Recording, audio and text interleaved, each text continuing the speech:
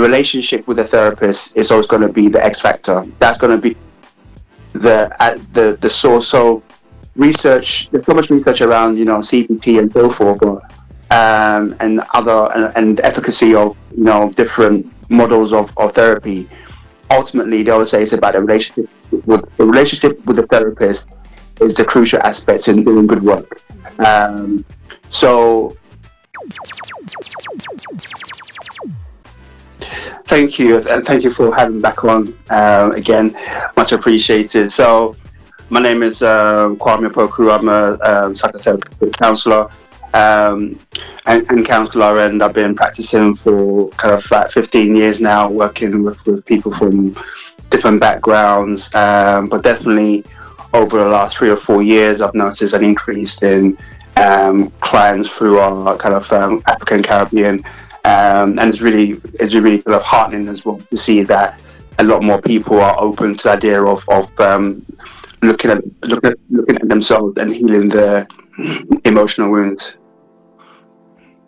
That's it, really. Okay, that's great. You know, and I'm just so glad that we've got you here today. And I wanted to kind of come from this area of, you know, racism and mental health, primarily because, you know, there's a massive story going around. You know, I'm sure we've all heard of it. I haven't got a TV, so I have not been able to watch it, but I've seen clips and heard bits and what have you about Meghan Markle and the racism she experienced and her mental health. And I don't want to kind of harp on that because it's everywhere. And really, I really want to look at, you know, systemic racism and how it affects us, the normal, ordinary person, you know, in Britain. And I know you've done extensive work. So, yeah, I know you've done a paper, and I'm going to pull bits from there and just share and get you to kind of elaborate. So, yeah, okay. Do you want to kind of, can you give us a sort of some, you know, a sort of breakdown or, you know, on mental health and racism, how it affects us? I think it affects us on many different levels. So obviously there's a personal level, individual level, there's the collective level, and there's the kind of, as I say, at the social group, and then there is the societal aspect of it as well. And in a way, it's what's happening with kind of Meghan and Harry is really another reminder of our collective experiences around race and racism, the aspect of denial, the aspect of cognitive dissonance that seems to come up for a lot of people. Let's say kind of white people in as a social group in relation to believing, or even particularly to somebody like Piers Morgan, not going out of his way to say, I don't believe what I'm being told. And there's this thing of denial, of cognitive dissonance, and it's also reflective of the experiences of Black people as a social group in terms of over the years, because obviously this is not new, but it's over the years when we share stories of discrimination, of unfair treatment, there's always this thing of, where is the evidence? Where is the proof? Where is the proof? So there's the constant denial, and there's the constant mental gymnastics that are done to not hear our story or not to empathize with our pain. So there is that aspect of it as well. But it's also that sense of from us as Black people is the constant idea of having to prove to prove our pain, to prove our story, and what that does to a person's sense of self if your story and your pain is constantly denied. But it's also that idea of how much should we go out of our way to seek validation, to seek acknowledgement, because in terms of, okay, if they don't hear our pain or accept our story, doesn't mean that it doesn't exist. So there is this thing of how much validation do we need as well, but ultimately we know our truth. So part of it is also this constant dance that we have with find a society of wanting them to acknowledge our pain, of wanting to kind of believe us, and that as well can be very, very draining.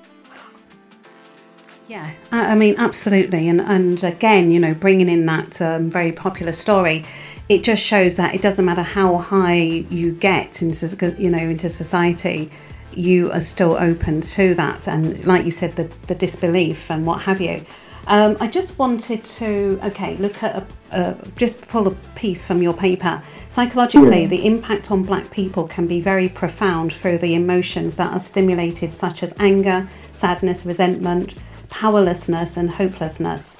One of the significant effects of racism is the chronic stress experienced due to the micro and macro aggressions in the form of disrespect, insult and other forms of subtle or explicit attacks. And that's the thing, isn't it? It's like, you know, it's like when it's sort of the overt where, you know, we saw with what happened last year, that really disgusting, sad situation with George Floyd. It's like, you know, people can kind of like, oh my God, yes. But when it's the sort of, you know, the things you can't see but you feel, it's almost like what you just said there, you know, prove it. How can you, you know, what are you talking about? And yes. And that can, you know, like you say, lead to a lot of stress because you're not being heard, you're not being believed, you're going through something, you know it's real, but because you can't identify it in a physical way, you're just and it, you know, this can happen to someone who's maybe married into a family, or someone who's working in a, you know, in an area where they're the only person of colour. So can you talk to us about that as well?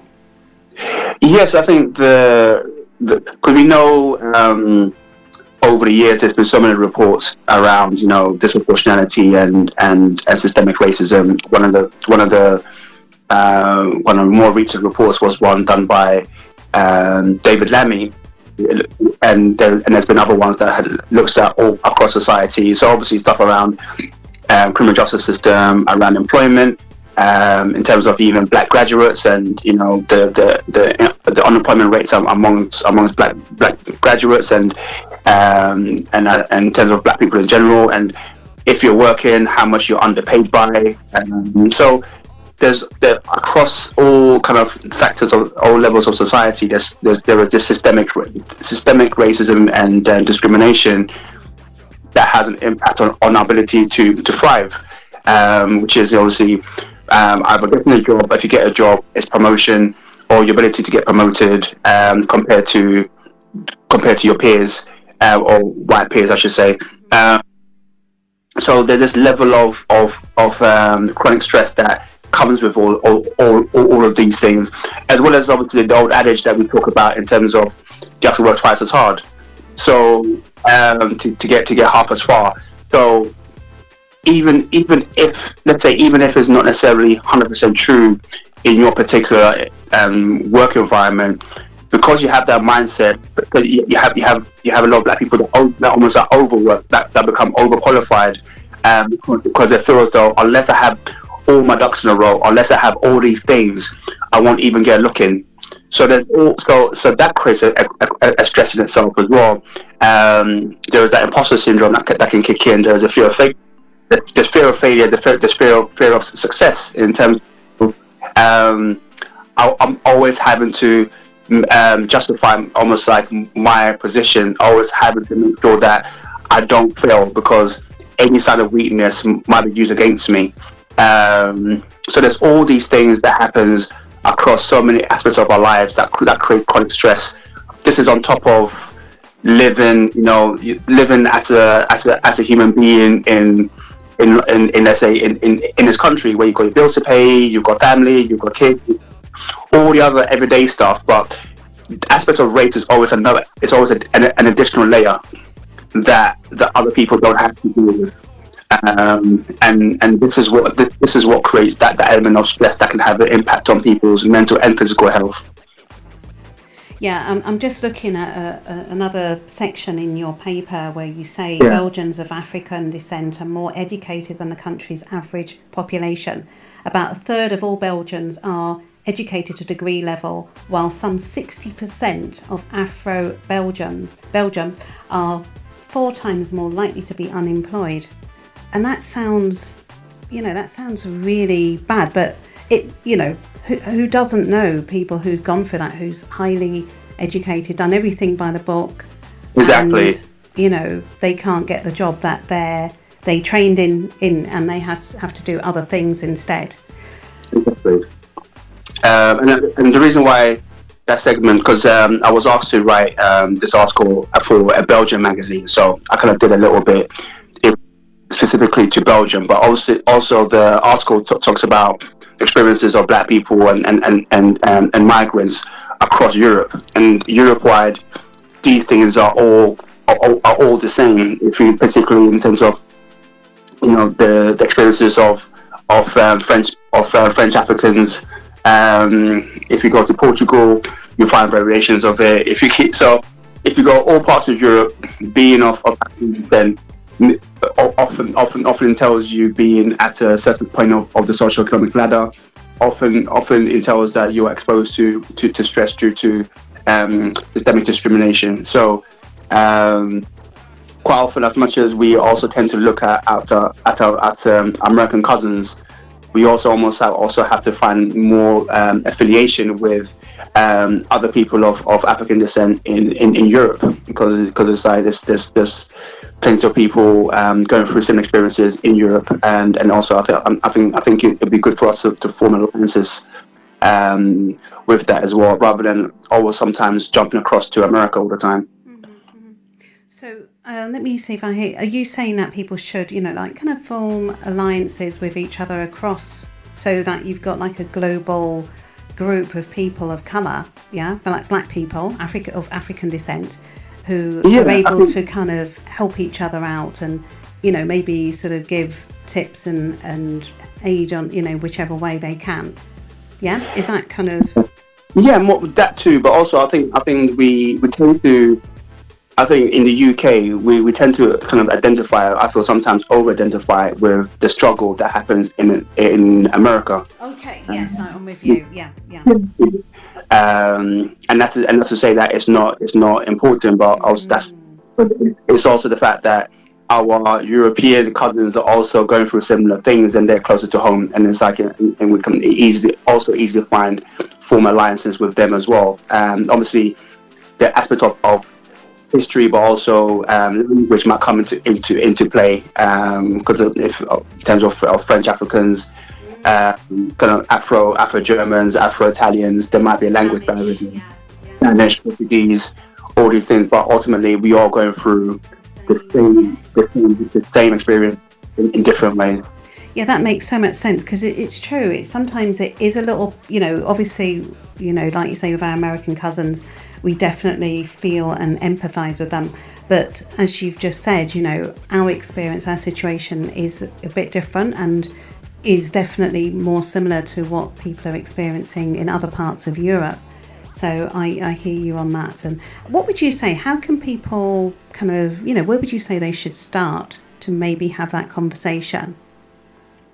I think for me personally, obviously, because I'm English speaking, so therefore I gravitate towards kind of English speaking countries, but also being Ghanaian and being surrounded by kind of French African countries, also have affinity with let's say my francophone brothers and sisters as well. So I think first and foremost is just in your social network. It says actually expanding, because that's the way that I've been able to expand my openness and understanding is expanding my social relationships, and actually having friends who are outside of Black British culture. Right. So that sort of common shared common experience, and it opens up a conversation, and you then have allies, is what I'm hearing you say. Yeah, and you also realise that there's things going outside of your immediate kind of peripheral vision of, let's say, London or Birmingham or Manchester, or just the UK. And I think that having friendships outside of your kind of social, your kind of comfort zone of social relationships is very, very powerful, because it does give you a different perspective. It does open your eyes in terms of how other people are living and what other people are going through.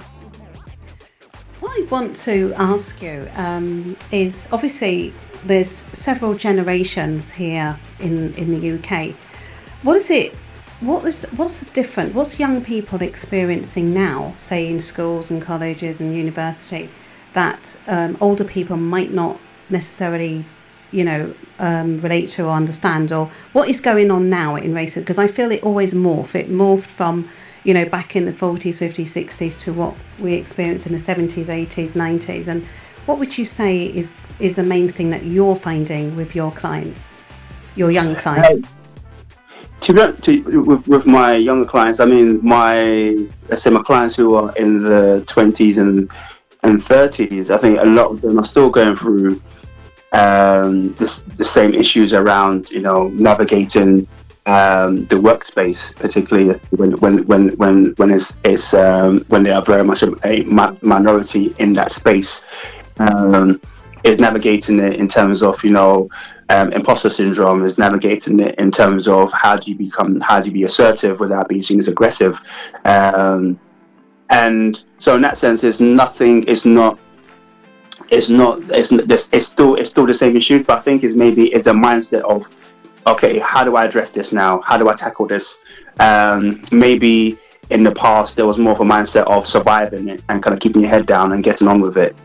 Now more people are wanting to challenge and to be a bit more vocal. So there is more of a desire to challenge systemic issues now. I guess is the main thing that I'll take from as being a difference between now and maybe the past. So the same types of racism that we would have experienced back in the earlier, other generations. It's just the approach that the young people are taking. As we saw last year, they were very vocal, very, out there, and definitely, wanting to be heard. Yes. Are they getting the support from the previous generations that they need, or do they feel that they're on their own?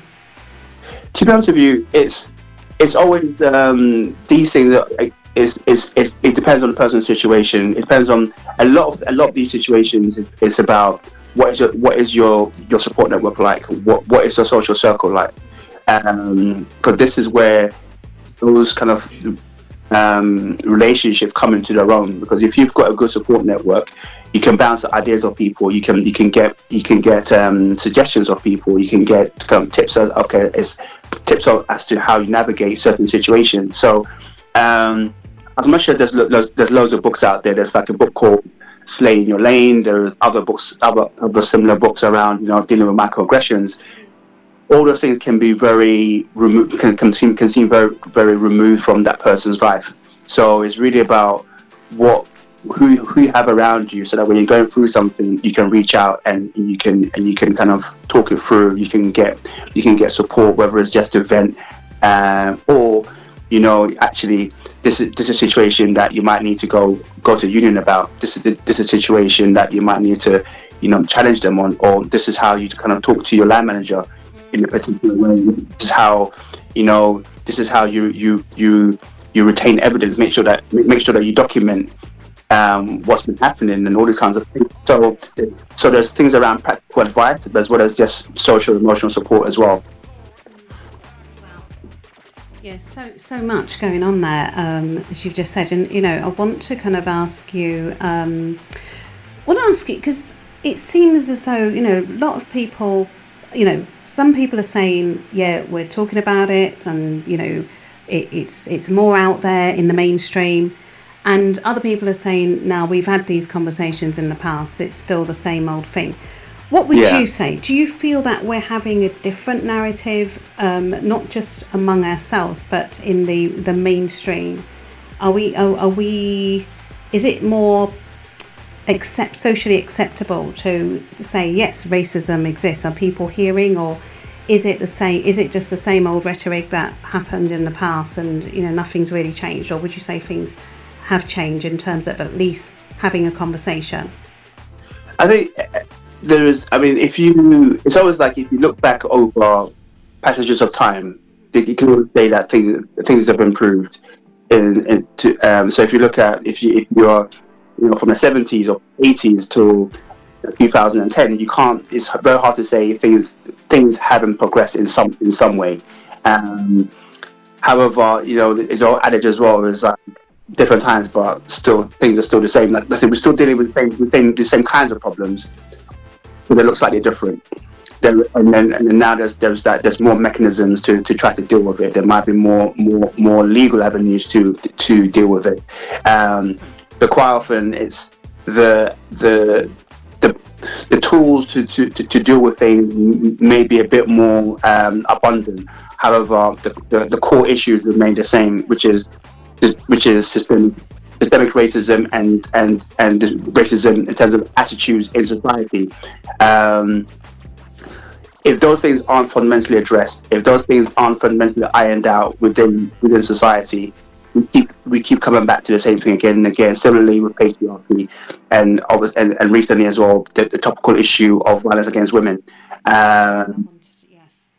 So all these things is a reflection of the society. So if there's no fundamental measures to address these core issues, then of course it's going to perpetuate. Of course there's going to be intergenerational aspects of it as well. So as much as I know we're kind of shifting it, but people might say you can now go to the police. There's now things around stalking. There's things around harassment. There's things around hate crime. Those are all trying to regulate behaviour, but there's no fundamental action to deal with the underlying root causes. The beliefs and what have you. Yeah. And coming to with you saying that, this is the thing in your paper. You talk about all the different areas that it affects: our thinking, our emotions, our body, our behaviour, our relationships. And have you got any sort of advice on how people can manage, take care of themselves? Because as you just said, on a deeper level, they can deal with the external, the behaviour. But what about the deep thinking and those micro, aggressions that are still impacting and affecting people? And I think what from more remember as well that from the article I wrote was that there's many different levels of resourcing yourself. So part of it is first and foremost your mental and your physical well-being. Finding opportunities to connect with other people. There's also finding opportunities to expel energy, to expel anger, to expel aggression. So there's a mind-body aspect of it as well, in terms of having healthy outlets for what you're going through. And quite often we talk about microaggressions. And the solution to microaggressions quite often is also about you can't fight every battle. So if you can't fight every battle, then what do you do with the ones that you can't fight? So it means that you're holding on to it. So you have to find ways of having a healthy outlet, which is maybe just to again talk to a friend, have opportunity to vent, just not for have a solution oriented conversation, to say just to get it out. Depending on the situation, again, it might be okay. So, what actions do I need to take, and who can best support me in this? Is it a workplace support network? Is it a social kind of like a pressure group or something? Is it do I become politically active so that I can channel my anger and my passion into something positive? So all these things are dependent on the situation, and it's almost like there's no one size fits all. So this is where we as people have to be very more self-aware, more attuned into how we're thinking and feeling, and therefore what do we need. So sometimes it might just be we just need to kind of just switch off and just to unplug for a while, and just to have time for ourselves. Other times we actually might need some action. We might do something to channel our frustration and anger. So it's hard to really say this to be prescriptive, but ultimately it comes down to self-awareness and what you need for yourself. Yeah, and I just quickly want to ask you as well, is, as you said earlier on, you kind of touched on, violence against women. So I'm thinking, okay, there's already racism out there, and now women are also, obviously black women, have got the violence on top. And, not even just in what's happening with women, but even again with black people, face the same. There's natural issues and problems that people face, relationship breakdowns, maybe losing their job. But look what happened with COVID last year with the lockdown and everything. So there's all those things that happen to everybody, but then on top of that, there's all this other stuff that black people are always going to have, with racism and what have you. Again, how what it's just so much, isn't it? So again, I just what and that's the thing that can be, that's in terms of mentioning a sense of powerlessness and helplessness. And that can be, if that's the feeling that you're also being left with, then it shows that there's aspects of maybe feeling a little bit burnt out by everything that's happening, or feeling very overwhelmed, and there might be aspects of kind of like trauma, because it's feeling like when you start feeling like it's all too much, and it's a persistent feeling. There was for me a need to kind of really evaluate what you're going through, what you've been exposed to, what's your environment, what's your support like, because that's quite like a tentative aspect of it as well, feeling that kind of burnt out. And I think in working with people privately, particularly since George Floyd, the killing of George Floyd, that's when there was a significant interest in therapy from black people, because the COVID, a lot of people thought that it might be COVID, but COVID wasn't necessarily a trigger for a lot of people, but the George Floyd killing and the kind of conversations about racism really became a catalyst for, in my experience, for more black people seeking therapy, because it tapped into a lot of people's unprocessed experiences. In terms of, like I said, a lot of people kind of have normalized racism as that's just what we have to do. And it kind of created a perspective to say, actually no, actually I've been through so much, and actually I have to deal with this. It's not normal. And I think that's a sign as well where a lot of unhealthy behaviors have been normalized, and we also, as a group, as a social group, have accepted it as normal. But it's not normal. It's expected, and there's nothing, and that's just how it is. There's nothing that we can do about it as a social group. So that again brings us back to the young people. With our young people not seeing it like that, not accepting it, thinking, I'm not putting up with that. It's a good thing, and having a conversation as we are, and people coming to you for therapy, that's a really good sign, isn't it? And, I want to ask you about another portion in your paper. The risk is doubled in black migrants to white countries, and the risk is increased again in their children. It seems that it is not about migration alone or being black.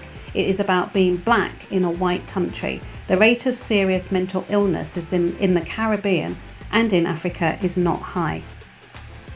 So what I'm hearing there is that this is really around black people in European countries, rather than going back to Africa or the Caribbean and seeing these types of mental health issues.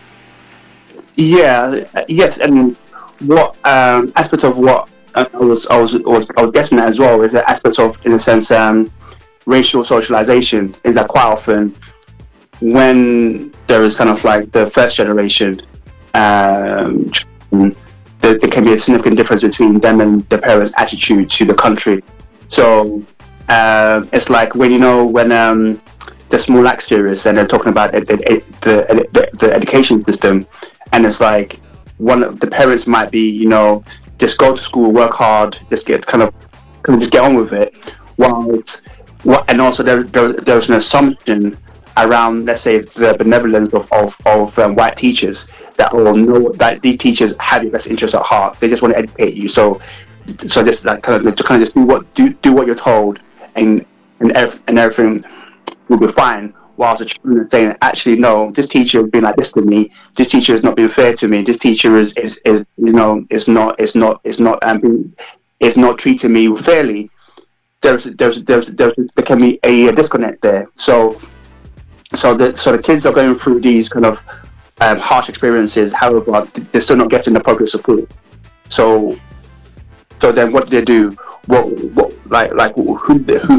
can they turn to in dealing with this? And also, the younger you are, the less kind of cognitive abilities you have to actually deal with stress, because your body is still growing, your body is still maturing. So actually, you don't necessarily have the full foundations to deal with and to be resilient. So it's like a double whammy as well.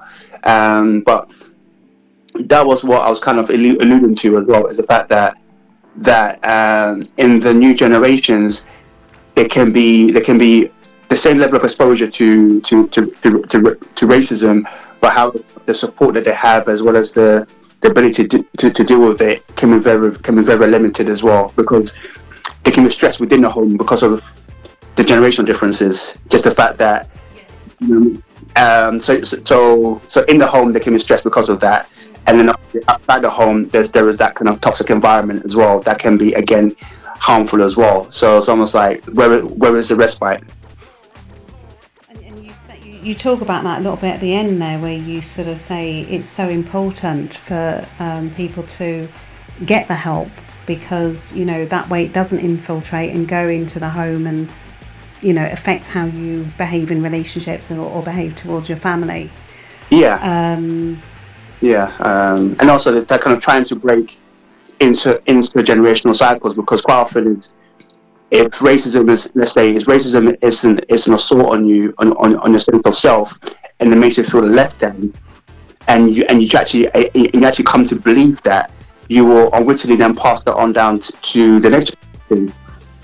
So in terms of that sense of that inferiority complex, so that's where the danger is, that the projection through racism is actually internal. So I'm talking very therapeutic here, but the projection of racism is actually it's internalized and actually come to believe what has been put into you, that you're not good enough, that you are that you are somehow less than, that somehow you're not capable. So part of it is that there can be a glass ceiling that is kind of over you, but then also there's a part of that glass ceiling that's internal. So you're thinking, okay, I won't go for this opportunity because surely I'm not good enough, or if I get it, I won't kind of succeed over the long term. So there's all these aspects of the subtleties of racism is actually how much you come to believe about yourself. So yes, self-esteem and our self-worth, as you say there, is very much affected by the way we get treated on a as on a mass by others. I mean that is a big problem, and as much as it affects us mentally, you also mentioned that it affects our health and now the behaviours we might have in terms of how we deal with stress. We may deal with stress in a way that is going to bring about health challenges, physical health challenges, like maybe what we food, what have you, and other behaviours. Again, can you touch on that a little bit more? I was just going to say, like, on a as a social group, like we have so many sources of stress and discrimination, that it can be so easy for us to be purely in survival mode, because we kind of get because we are getting assaulted on so many levels and from many directions. So that's where it's also very, very kind of incumbent on us as a social group to ensure that as much as we are fighting a good fight, that we're not stuck in survival mode, but actually we give ourselves the opportunity to love, to have joy, and to thrive. And I think that's also the other side of it as well, because in this conversation, it can feel as though like we just need to be in survival mode, and we're just survivors in life. But actually, we have to ensure that we find ways to thrive, and that can be through so many different sources on an individual level, tapping into things that bring you joy. On a social level, on a group level, it's also kind of being with like-minded people to do things that again are healthy, are wholesome, and positive. And I think I think it's important for us not to be just in activist mode 24/7, which is very easy when we're talking about issues around racism and systemic discrimination. So I forgot your question there as well. Apologies. I've forgotten as well, but no, I love what you're saying there, because I definitely feel self-love, self-care is very important. And one of the things I was going to ask you a little bit earlier on was, stresses, and some in our community we can tend to put ourselves through so many things. Like sometimes it can, especially for women. Women can get caught up in all sorts of activities.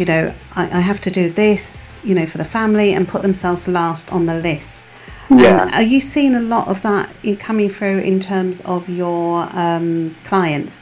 And also, what tips, what can you say to help people who maybe are overdoing it? They're not giving themselves that. You talked earlier on about being burnt out and maybe in a sort of state of stress most of the time, because how bad is that for the body to be in constant stress day in, day out? Stress is one of the biggest things of that causes health, whether it's kind of unprocessed trauma, whether it's kind of situational stress, anything that's chronic. It's almost like you are. The phrase about the light that burns brightly burns itself out very, very quickly. So if you are on 100% all the time, the body's not designed to operate at that level. You can do that for short periods of time.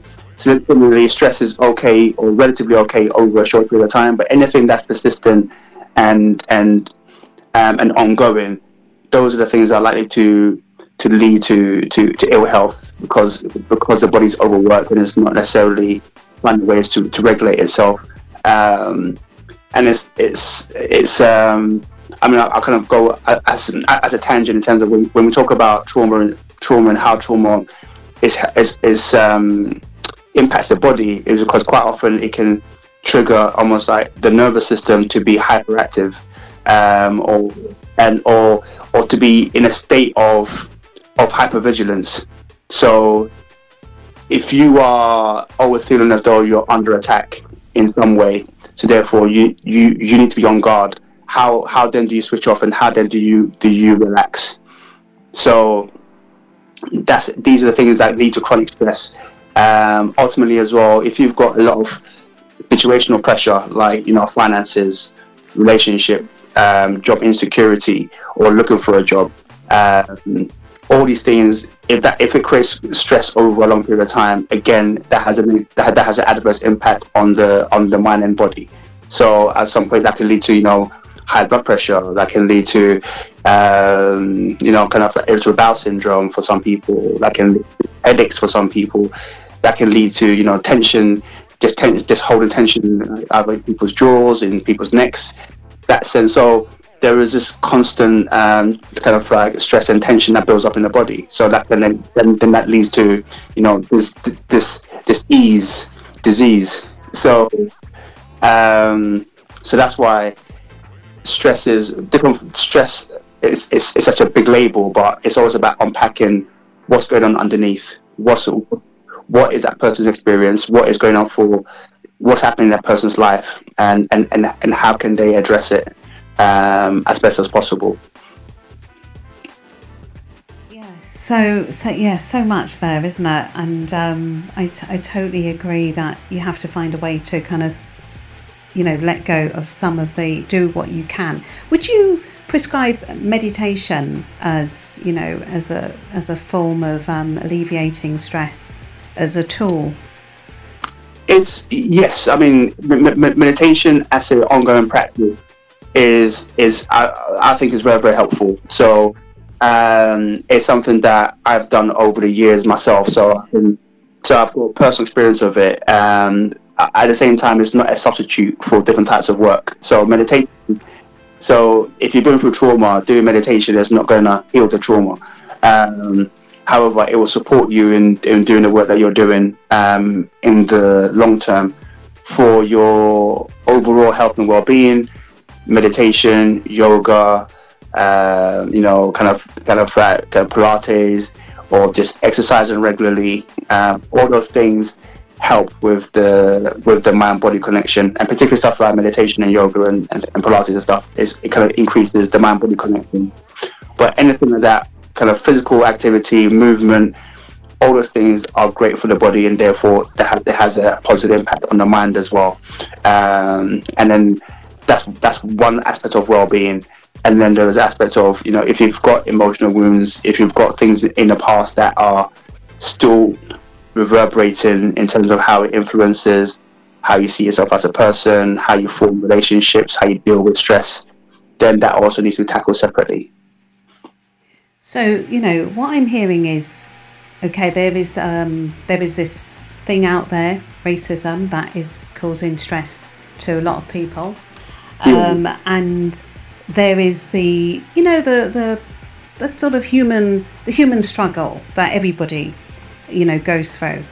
Yeah. Would you say, Kwame, that it's probably really imperative, or, for most people in the Black community to have some form of therapy? I know that's kind of like the fashion of the moment. But honestly, I think everyone, and I'm not saying this in general, like everyone will probably find it useful. The thing with therapy in particular is that because it's something that you are at the center of, it's not something that can be done to you. The person has to be really ready for it. The person has to be kind of to the point to say, I want to do this work, either proactively because I want to be, I want to thrive and I want to kind of deal with things that might be weighing me down, or I've got emotional wounds, psychological wounds that I have never dealt with, and it's impacting on my ability to I'm stuck in, it's leaving me stuck in survival mode. So I need to address this for myself, or maybe for my relationship, with my kids. I need to do this work. So again, the person has to be ready to say, I want to do this work, because it's a very challenging process, particularly when we're dealing with childhood issues, when we're dealing with trauma. It can be very, very challenging, because it can really kind of influence how you see almost like your loved ones, particularly maybe parents, maybe siblings, maybe your partner. So you have to be ready for it, and that's the thing as well. So that's why, as much as everyone probably will find it useful, it has to be at the right time in that person's life. Yeah, I hear you on that. And, some people might feel, well, I read self-help books, I've got a good, got people around me that I talk to, my family or what have you. What would you say is a distinction between, that? Because I think that is good and important. But what would you still say that? Would you say that's enough, or would you say that coupled with, some form of therapy if you've got trauma or anything like that. It would help, because sometimes people there's still a thing around therapy, even though, like you said, a lot of people are coming forward now. And that's the thing as well. What kind of age groups are coming forward more, now? Is it everybody, every age group, or is it younger people, or a mixture of both? It's, to be honest with you, I think when you're working in private practice, you have a certain, let's say, client group that kind of gravitates towards you. So for me, it tends to be kind of like late 20s, 30s, 40s. Other therapists might have age group where it's going to be 40s and 50s. So so that's the thing. So it's hard for me to say that it's only one set of people, because it depends on your kind of like your specialism person, depends on you as a person. Because again, people might see me and feel that, okay, I can relate to this person a bit more. So I'll say for me, that age group gravitates towards me as clients, while other people, other kind of demographics will gravitate towards them. But overall, there is more openness to seeking therapy. There's more conversations about it. There's a more acknowledgement that it's needed, couples, whether it's family, whether it's individuals. So that's the heartening thing about it, is that it's across the board. More people are open of it and are accepting of others as well seeking it. So that's what makes it also less of a taboo as well. In terms of going back to the other question around self-help books, I think those are all it's like self-help books, podcasts, YouTube stuff. Those are all useful bits of. I think that they're all useful depending on the context and the situation. Ultimately, is working with a professional is not the same, because particularly working in psychotherapy, you're working with people's unconscious. You're working with people's very deep habits, thoughts and feelings that quite often they're not fully aware of yet. So it's very difficult for self-help books to kind of like to help to unlearn things and to learn new ways of doing, because quite often things are triggered by relationships, because relationships seem to be the source of a lot of people's vulnerability, a lot of fragility, a lot of defensiveness around being hurt and seeking to protect themselves. So what I say in many ways is that the information that we get from self-help books is useful, but quite often that's quite cognitive.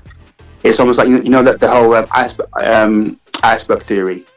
So the self-help books and podcasts and stuff like that, it quite often are about the part of the iceberg that you can see. Not what's deep. Yeah. And therapy is about the part that you can't see.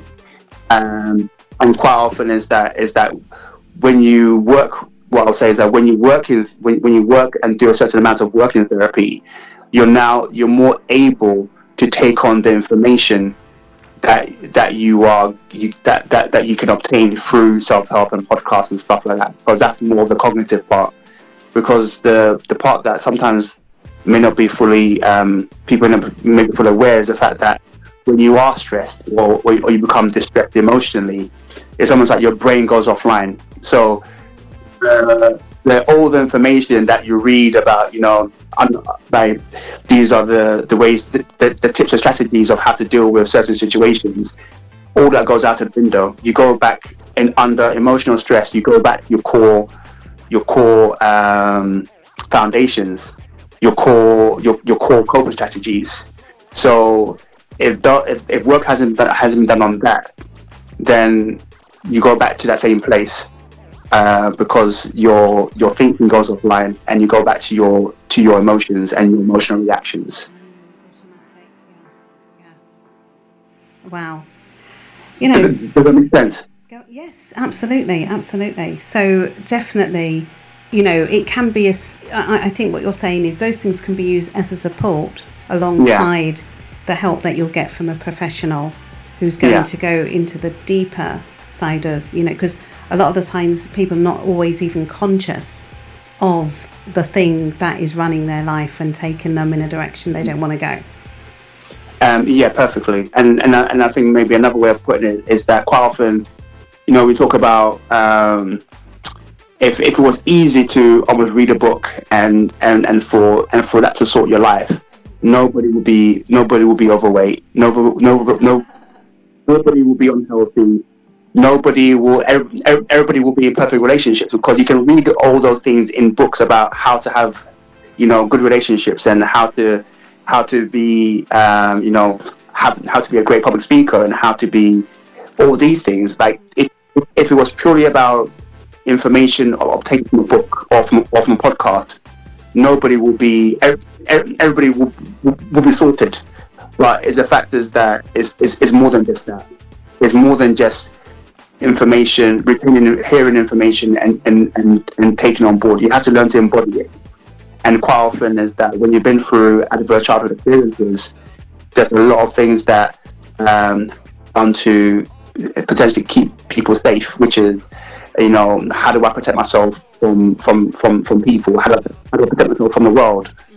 Often these strategies become stuck from the past. So they were useful for a particular point in our lives, but quite often we kind of transport them into our adult lives, which aren't relevant anymore.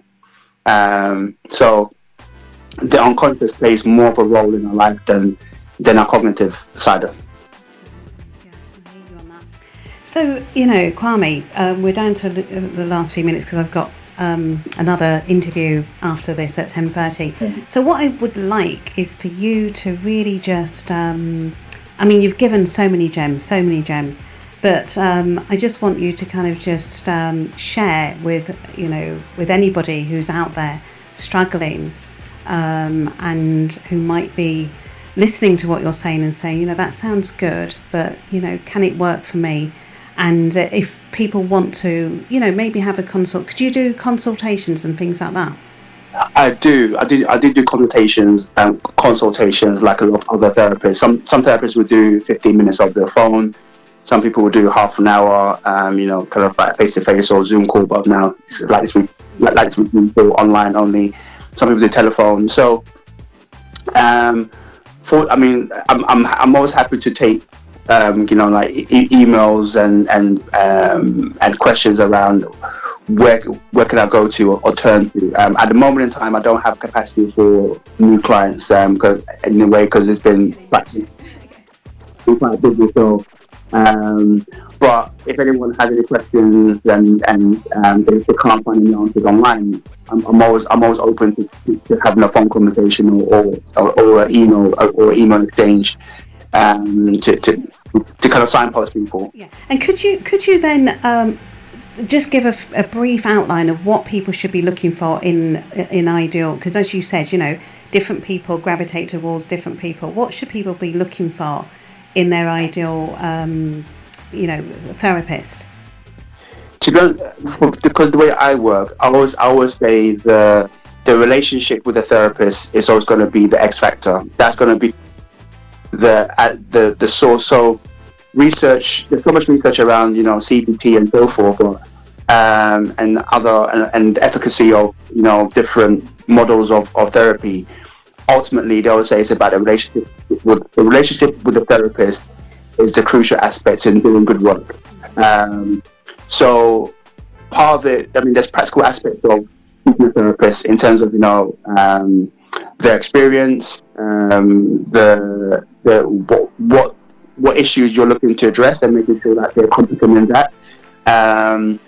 For Black people, again, it's like are they particularly if it's a non-Black person, you feel like they're racially competent, they're culturally competent. Would you feel comfortable talking about all aspects of yourself, including race? That's another aspect of it as well. Ultimately, is that they will say is find two or three therapists or 3 or 4 therapists, get in touch with them, have a consultation or have some sort of exchange with them, and see who you feel who you feel most comfortable with. That's always going to be what I recommend as well. There's loads of information around, checking out the credentials and talking about the experience. I mean, let's say insurance and blah blah blah. But ultimately, once you kind of get all of that stuff out of the way, is who you feel most comfortable with, and ensuring that they have appropriate experience to help you deal with the things that you are seeking to address. And that's through just asking them and kind of seeing how they respond and also how they make you feel. If people people interested in therapy, there's again, I always talk about Barton, which is the Black, African and Asian Therapy Network, and they've got a directory for Black and Asian therapists, and they also have sources of information to say this is what you should look out for.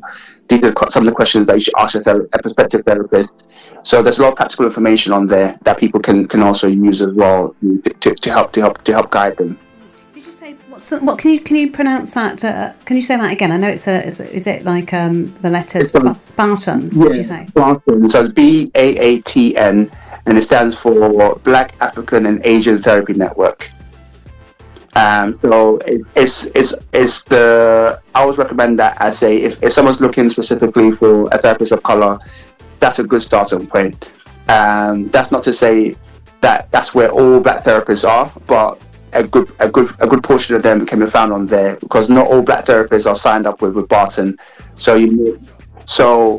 if you go on Barton and you don't necessarily find anyone that either is available or you feel that you want to work with, then you can try the wider directories available out there as well. Like there's the counselling directory, there is the BACP directory, and there's also the UKCP directory. Those are the three big directories that other therapists can be found on as well, like other Black can be found on as well.